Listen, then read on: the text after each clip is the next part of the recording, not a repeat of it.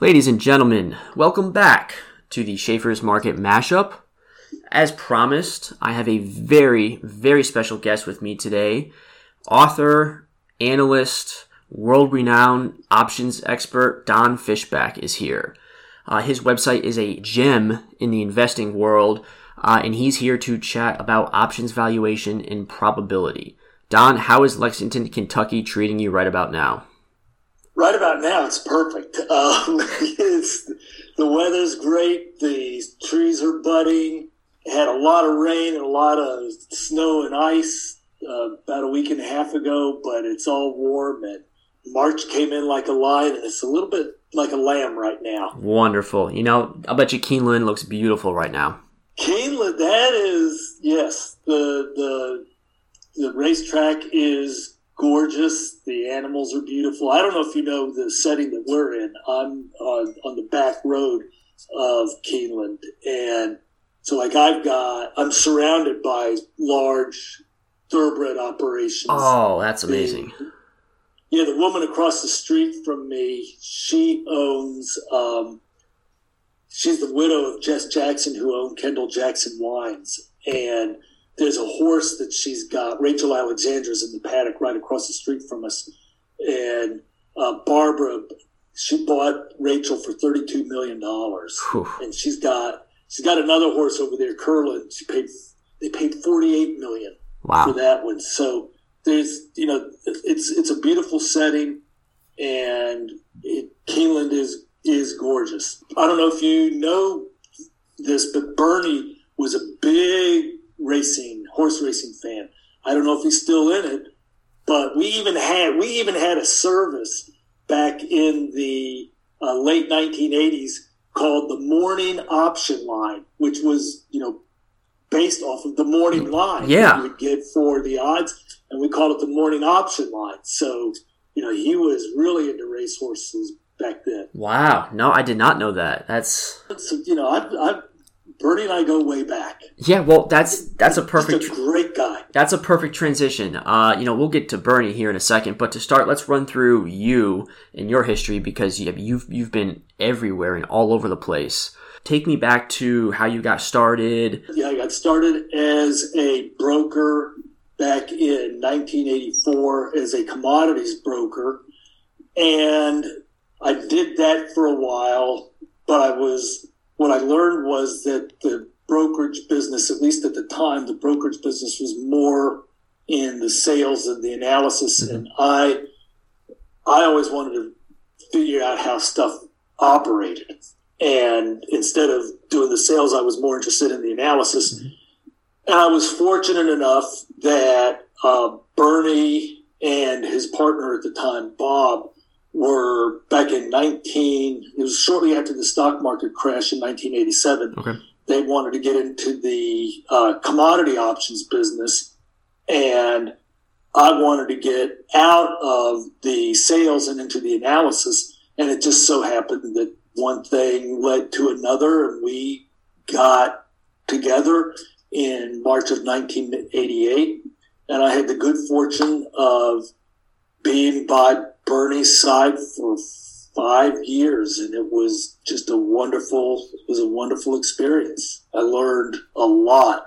I mean, the nice thing is Bernie and I had a similar view of the way the markets functioned when I started there. So it wasn't like I was having to relearn things. He was very skeptical about consensus opinion, and he was very, very much he had a very contrary opinion streak.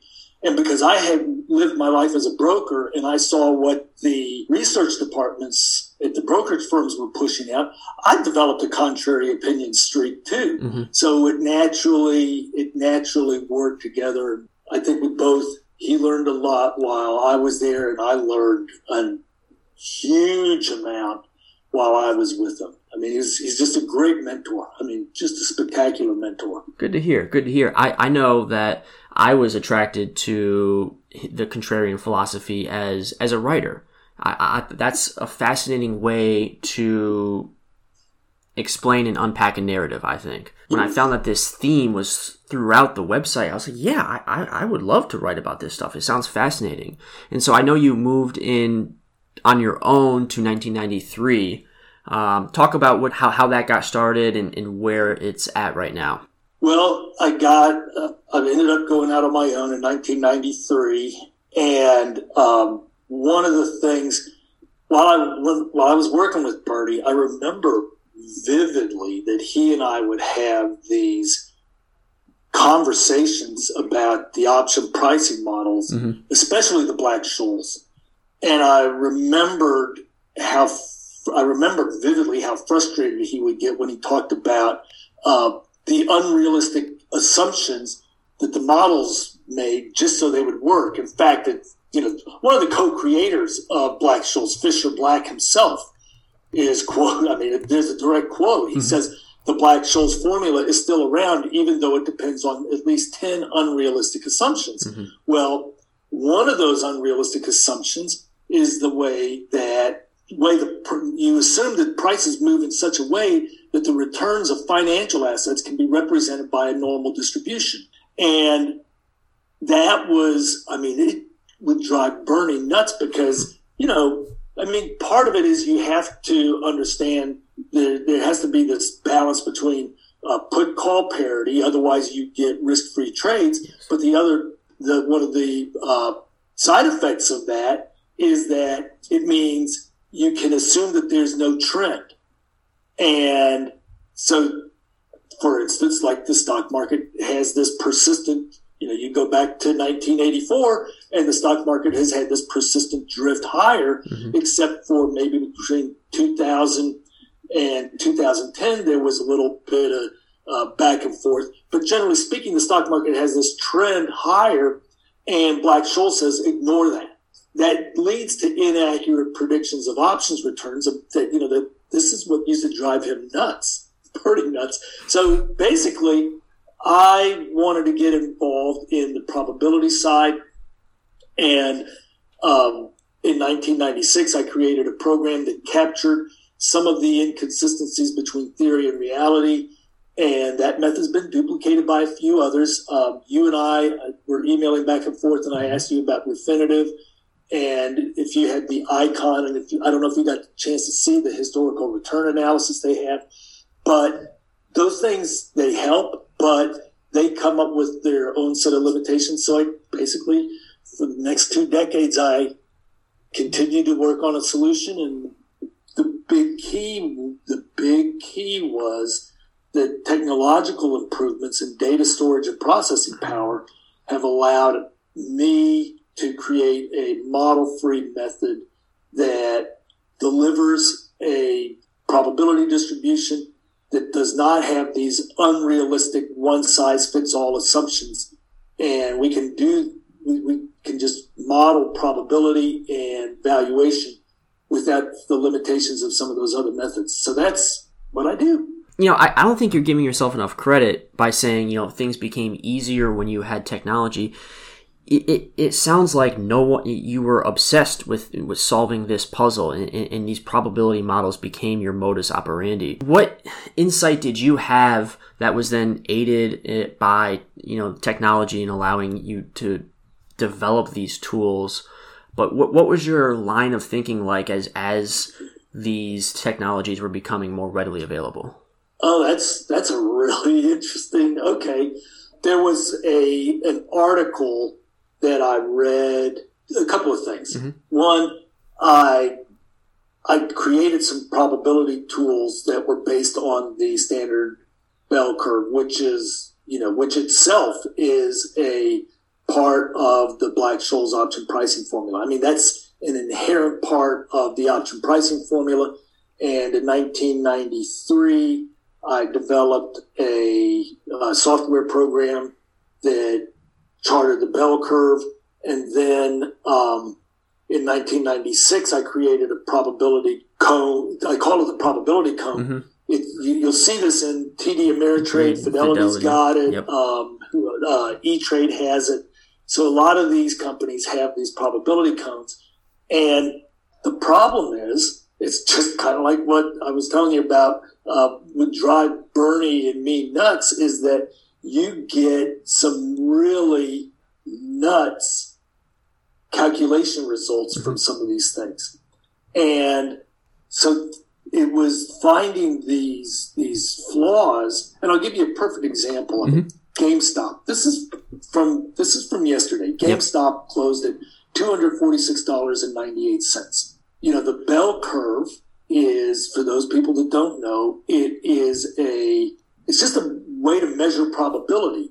And it's the area under the bell curve is probability. So if the x-axis is going to be your standard deviations, and then the area under the bell curve is going to be the probability. So between plus and minus one standard deviation is about 2/3. Well, you can plus and minus two standard deviations is about 95% is the area under the bell curve. And if you get a little bit further out, you can get where the interior probability is about 98%, which means the two edges at the end, the tails, would be 1% on one side and 1% on the other. Well, if you use the math in GameStop where you say, what's the volatility? And I don't know if your listeners know this, but volatility is standard deviation. Yes. If you use the volatility of the July expiration options, you find that the 1% boundary on the top end is $6,909. Now, that means that the GameStop options, the at-the-money options, are assigning a 1% chance that GameStop will be above 6,909 on July 16th. Now, is that possible? Well, here's what has to happen. At 6,909, GameStop would have to have a market cap that exceeds that of every company in the U.S. except for Apple, Microsoft, Amazon, Facebook, and Google. So GameStop's market cap would be higher than Tesla, higher than J.P. Morgan, higher than Procter & Gamble, higher than Disney, Home Depot, Netflix, Berkshire. You have to ask this, is it realistic in the next 4 months that the market cap of GameStop will exceed the capitalization of all but 5 of these U.S. companies? And that's what I mean. It's an unrealistic probability that come out of these calculators that are based on a one-size-fits-all formula. And it's an example, it's a current example of what had Bernie and me scratching our heads back in the 1980s. So those flaws, I began to pursue a solution shortly after opening up my own shop. And one of Larry McMillan was a huge influence in that. I mean, I was reading his Option Strategist newsletter when he did that, and he would talk about, he would put a break even, he'd come up with a trade and say break even, and he'd say, let's say the stock was at 20, and he would say, okay, the break even on this price is 15. Well, it's 25% below, right? Yeah. So how many times in the last 5 years did the stock move down 25% in 30 days? And he would count it. And so that was an influential part of it. And then I read an article in Wired magazine, and it was titled The Data Deluge. And it was about how the difference between Google and Yahoo, and how Yahoo and Google had already started. This was the early days of Google. Right. You could always already tell that it was starting to overtake Yahoo and the other InfoSeek and some of the other search engines at the time. And it was the guy, he was the head of development, that he was talking about how instead of us trying to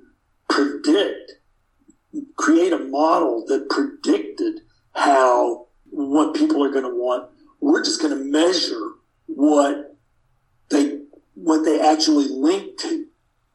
And so we're going to measure it instead of model it. And I said, I like that idea. Mm-hmm. So that was, which kind of got along with Larry's thing. He didn't say what was the probability assigned by the volatility that the stock was going to drop 25% in 30 days. He measured it. How many times did it drop 25% in 30 days? And that was the probability. I figure if Larry McMillan is measuring things instead of modeling it, and if Google is measuring things instead of modeling it, that's a pretty good idea. So I'm going to do that. Mm-hmm.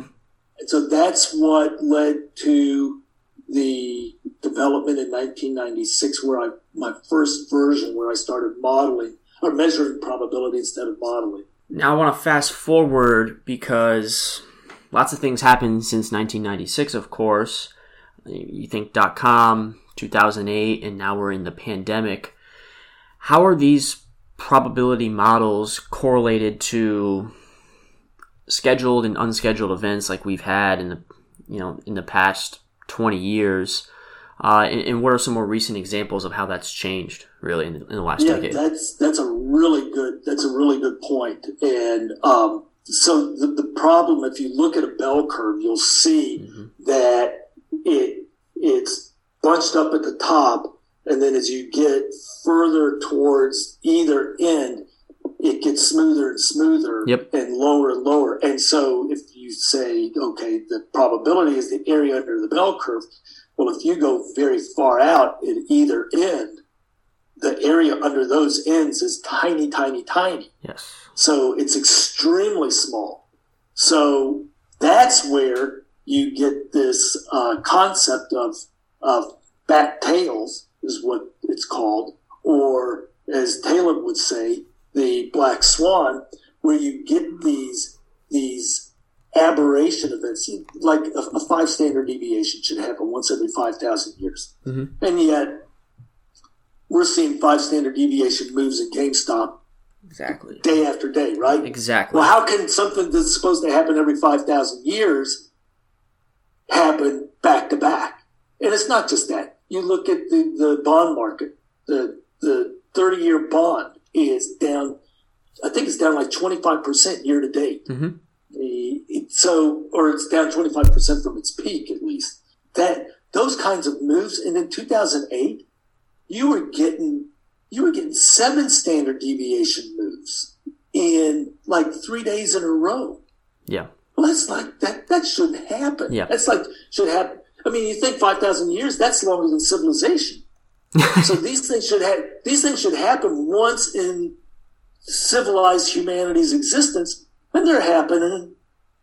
They've already happened a few times this year. And it's not like we're in some special time. Nothing has changed. So the way we model these things and measure them has to change.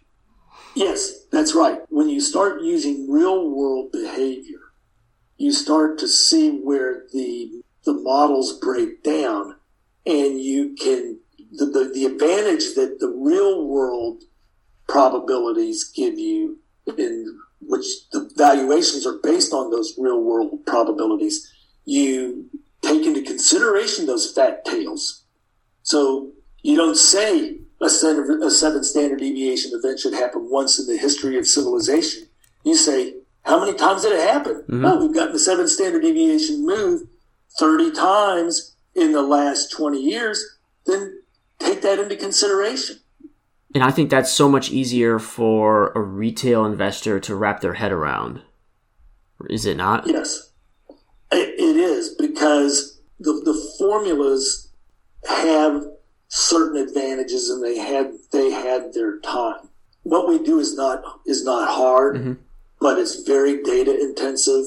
I mean, we're talking about petabytes of data, and that is something that you could not have done. I mean, terabytes of data would have been impossible for anybody to have done back in the 1970s. Yeah, impossible to conceptualize, really. Yeah, it is. So, but now that the technology is caught up and surpassed it, I mean, to do this stuff, we build our own computers, and we use video game cards. from NVIDIA because they are really good at crunching numbers. Well, cards like that, they're $150 now or $500. Yes. They didn't even exist 10 years ago. And it makes you wonder, what are we about to embark on in the next 10 years? I don't even. Yeah. I don't know. Well, I think it's going to be really interesting. But I will say this. I don't think there's some things that will change. I mean, the notion of risk and reward and probability, people say, well, why does probability matter? Don, you're so hooked up on probability. The reason I am is because probability determines the risk and reward of the trade.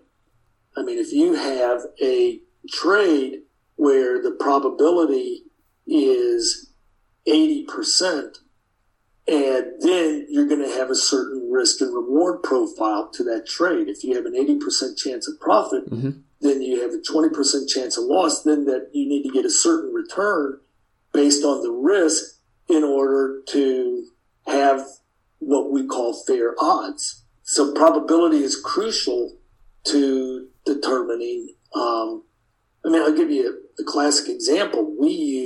One of the things we use to determine probability and what we're looking at versus what we measure. I'll give you like SLV, which is the silver. I mean, that thing got really popular here lately because the Reddit folks started thinking silver is going to be one of these things. And so SLV options, I mean, if you look at the open interest of some of these SLV options, it's in like the top 5 of all options. Yes. So it's just, out of nowhere, this SLV's come out of nowhere. Well, you can look at the option prices and determine what the probability people are assigning it. And I'll give you an example. So SLV, it was at, this was for Monday, the price was $23.32. So you could look at the March 19th options, the March 19th expiry, and look at the 25 call and the 25.50 call. The risk is the 5 cents. The profit potential is the difference in strikes minus the net debit, which is 45 cents. And the break even is the strike of the call you're buying plus the net debit of 5 cents. So your break even is 25.05. Well, your risk is 5 cents and your profit potential is 45 cents. When you look at that, and just with some real simple math, you can see that price implies a probability of 10%. There's a price implied probability of being above 25.05 at expiration, a 10% chance of that. And we can go through some examples, but anyway, we look at those prices, we get what people are expecting through the prices, the price implied probabilities, and then we look at where that stuff might be off, where the implied probabilities of prices are vastly different than the measured probabilities. I think that's so important, especially when you consider the recent 2 months of the Reddit crowd, where it looks like they're just throwing darts blindly out there. And you can't do that. You can't just pick the next GameStop, right?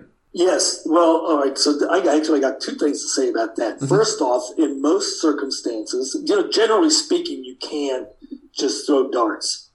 They used to have a Wall Street dartboard contest where you had to compete against a dartboard, and Bernie was a participant in that and actually did real well, where he would, it would be him and some other advisors that would have to pick a stock, and then the Wall Street Journals take 4 advisors, and then they take 4 darts and throw it at the, Wall Street Journal hanging up on a dartboard, and they pick those stocks. And he actually did really good in those competitions. I remember that. Wow, that sounds I've fun. forgotten about that. Yeah. But the dartboard actually beat most advisors. That was the other sad part, which, you talk about contrary opinion, that'll reinforce that. But generally speaking, you cannot throw darts and expect to come out whole. You tend to, it's better to have some kind of systematic method. Mm-hmm. And that's what our value and probability does. It gives you a systematic method where you look for inefficiencies where there might be some mispricing. Just like Warren Buffett does with his value investing. He looks for inefficiencies where he can buy something cheap. And so, which is becoming harder and harder to do because so many other people are doing what he does. But I did want to mention something. You talk about GameStop. There's one thing that you can do with options that will help you spot a potential GameStop opportunity. And it's where you use, for those that don't know what put call parity is, it's the time value of a similar strike call and put. They have to be equal. So if the stock is at 50, this is assuming no dividends, stock's at 50. If the 50 call is priced at 4, then the 50 put has to be priced at 4. It has to be. Yep. Otherwise, there's some risk-free trade. I'm actually doing a webinar on this.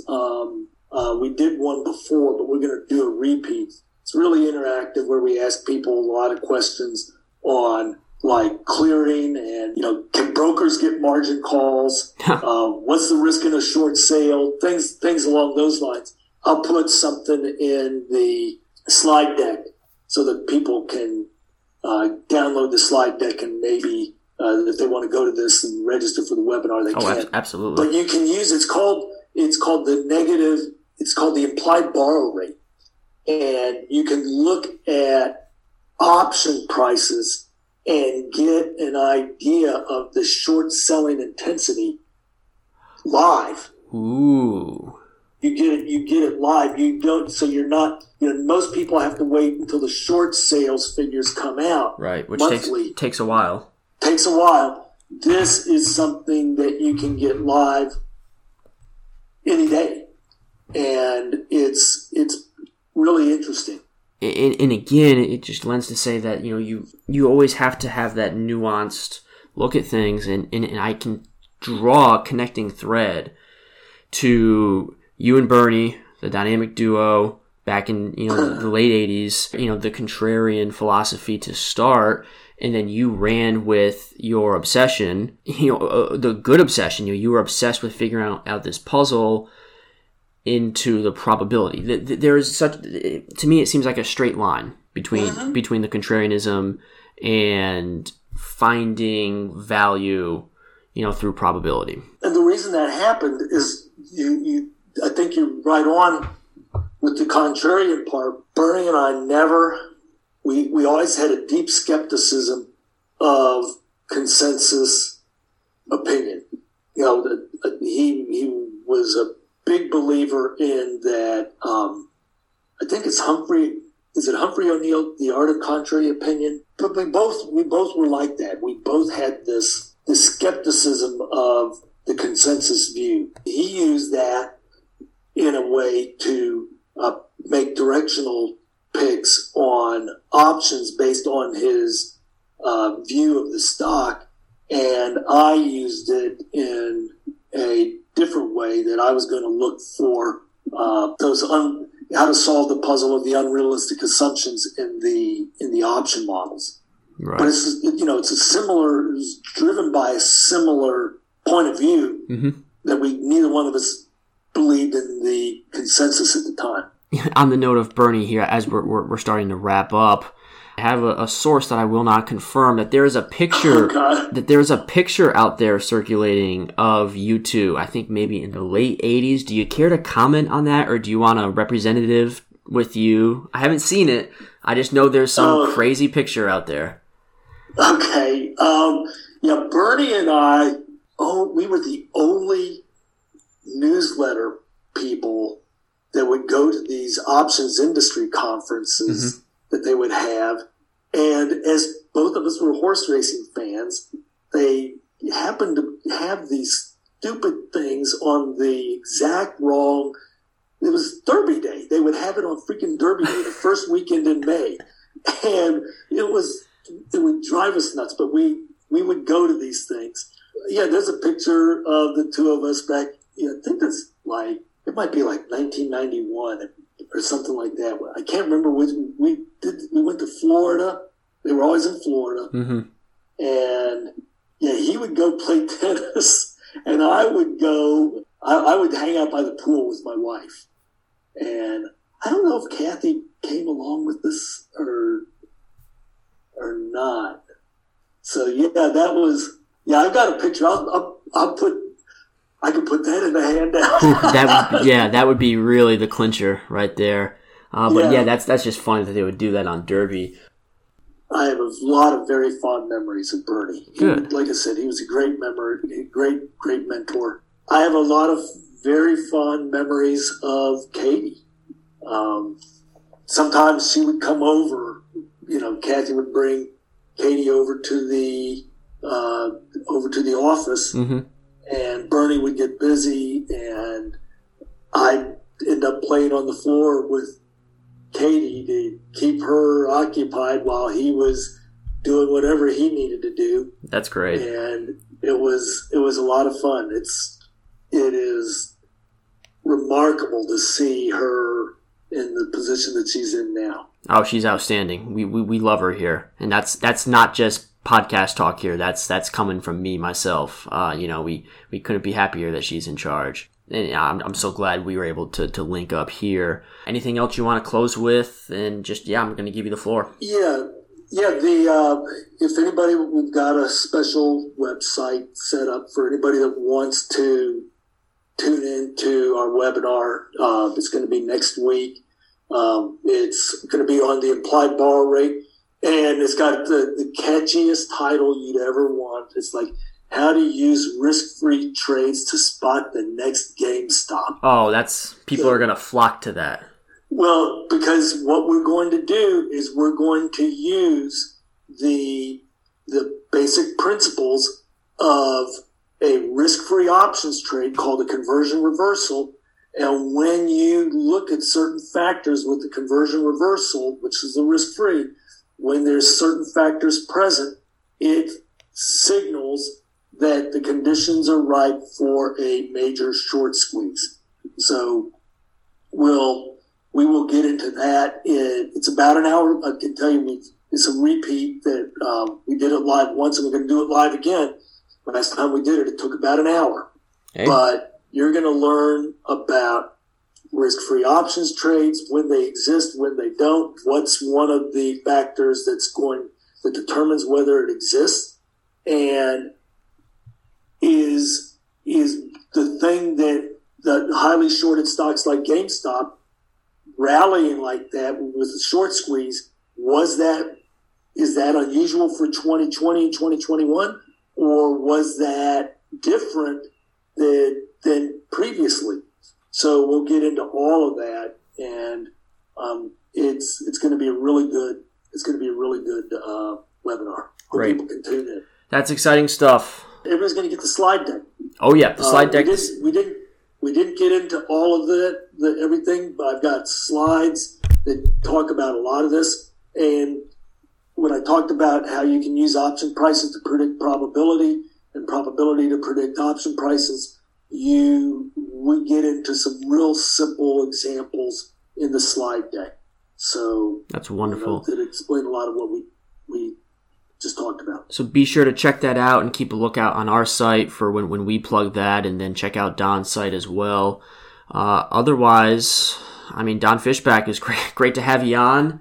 Looking forward to maybe linking up again, maybe in the summer. We can keep up the discussion, but couldn't thank you enough for taking the time. Excellent. All right, go Cats, Don. Okay, we'll see you then. All right, take care.